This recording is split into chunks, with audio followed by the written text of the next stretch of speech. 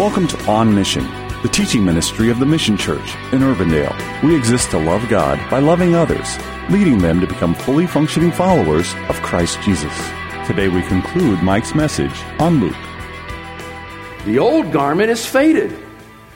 It has stains on it. The new garment is bright and clean.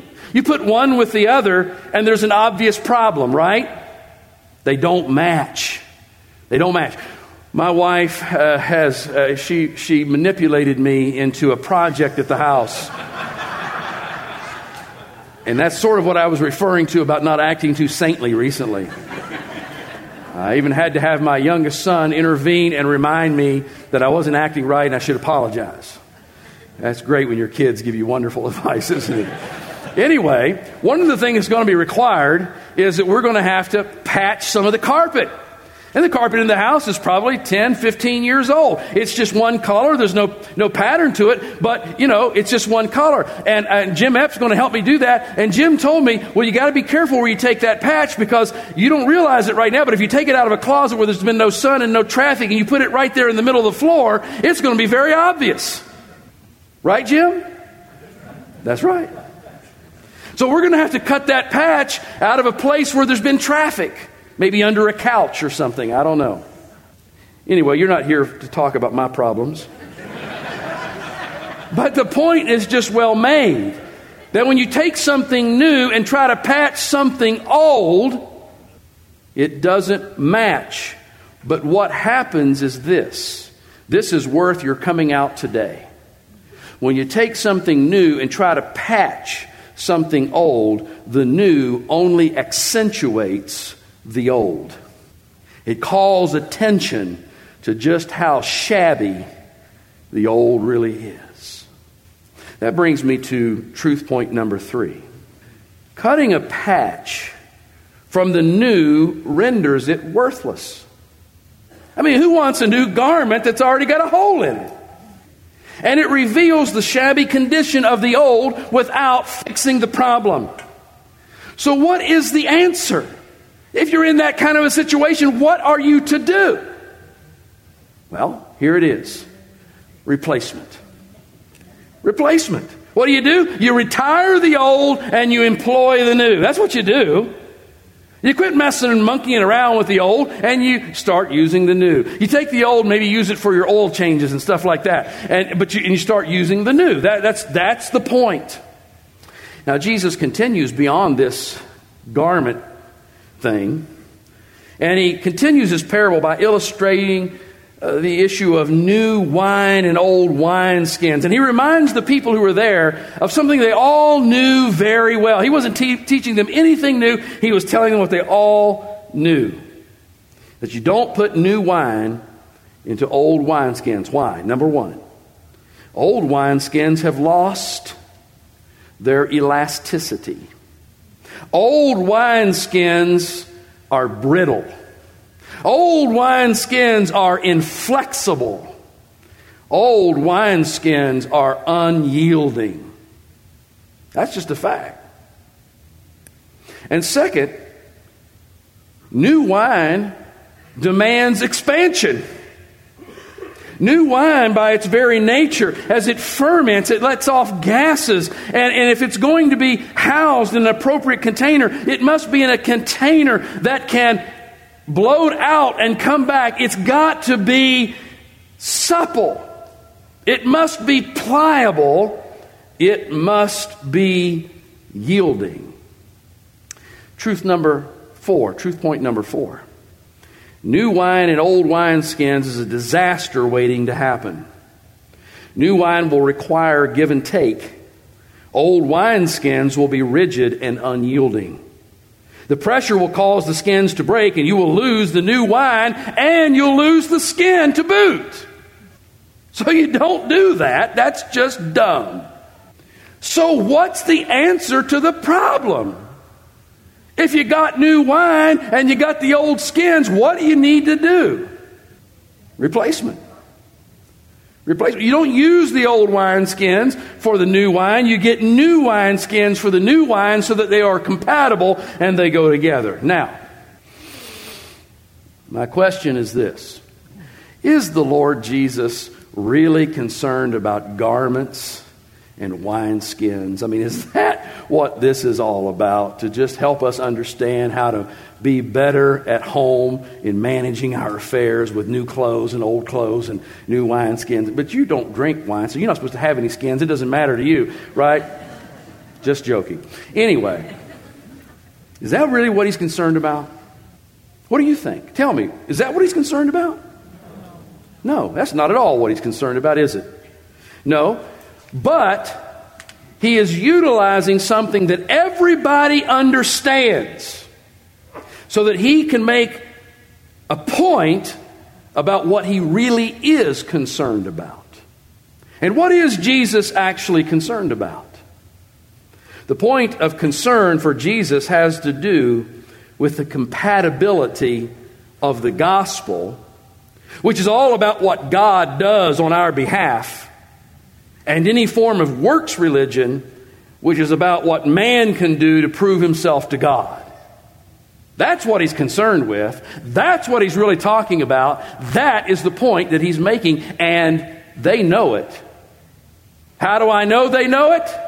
Because they get more and more and more irritated. Mark this down. Every religion in the world is based on human works. Every religion in the world is based on what can I do to appease the true God, or, forget him, the many gods that we call idols. What can I do? What do I have to do to prove my worth? That's what every religion on the face of the earth is about, except biblical Christianity. Biblical Christianity is the only faith system which is founded, shaped, and empowered by the gospel of Jesus Christ, and thus is based on grace which is obtained through faith. It's the only one. There's not another one. All the rest of them are about human works. And that leads me then to truth point number 5. That biblical Christianity is totally incompatible with other religious systems. If it is to be embraced, it must fully replace all others. It can never be blended with them. If you want to embrace Jesus, then you have to throw out everything else and embrace him alone. If you try to embrace him and hang on to the old, you're just hanging on to the old. You're not really embracing him. You're just fooling yourself. You're just deceiving yourself. And friends, that's where the rub between Jesus and the leaders of Judaism came from. The more Jesus taught, the more he opened his mouth, the more they were beginning to understand that this, in their minds, would be Messiah. Had no intention of joining in with them. Not only was he not going to join in with them, he wouldn't even compromise. He wouldn't even take a little of his and a little of theirs and blend it together. No. Jesus' message was one of total and complete replacement. In other words, the old system was bankrupt. It was bankrupt. And it no longer had a place in God's redemptive plan. Jesus' message was becoming clearer and clearer as the days went by. Good news is found only in him. He is the only way to a right standing with God. It's why they hated him then. And it's why when Christians really stand for the truth of the gospel, they will be intolerated now. Because biblical Christianity knows nothing of holding hands with other systems. It knows nothing of embracing in any form other systems. Biblical Christianity is not intent on shaming other people or hurting other people, but it stands alone saying that Jesus alone is God. Jesus alone is the Messiah. Jesus' words are the only that can bring salvation to a wicked heart. It's still the message that we're called to preach today.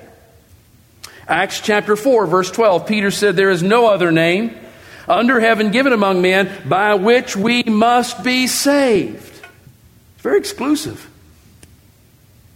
Jesus himself said, I am the way, help me, the truth, and the life, and no one comes to the Father except through me. And now we come to verse 39. In chapter 5 is going to come to a conclusion, and we find Jesus bringing the confrontation he's in to a conclusion by summarizing with this statement. You got to love it. You got to look at it. You got to understand it. Here's what he says. No one having drunk old wine immediately desires new, for he says the old is better. Now really, again, is Jesus just giving us a lesson on wine tasting?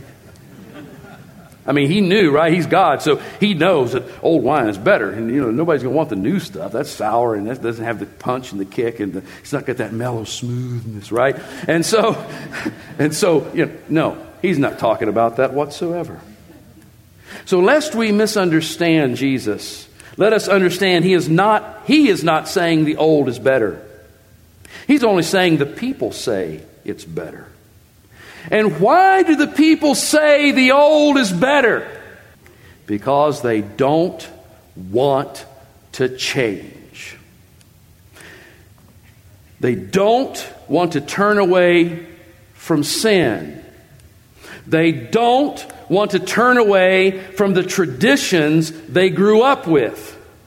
They don't want to turn away from a religion that they really don't believe in, but somehow in a weird way feels comfortable like an old sweatshirt.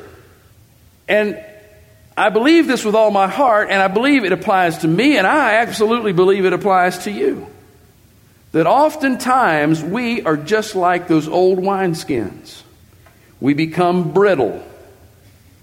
We become unyielding and flexible when submitted to the transformation power of Christ. Jesus, he specializes in taking those old, unyielding, inflexible, brittle wineskins that represent our attitudes and our lives. And when we submit ourselves to him, he brings back the suppleness. He brings back a heart that is willing to be filled and expanded with his Spirit and his truth, and which is flexible in all kinds of situations to be able to link others to the reality of the gospel. Jesus takes sinners, he makes them saints. He takes non-believers and makes them believers.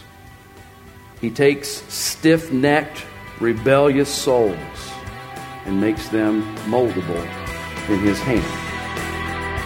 This is On Mission. The Mission Church is located at 12001 Ridgemont Drive in Urbandale.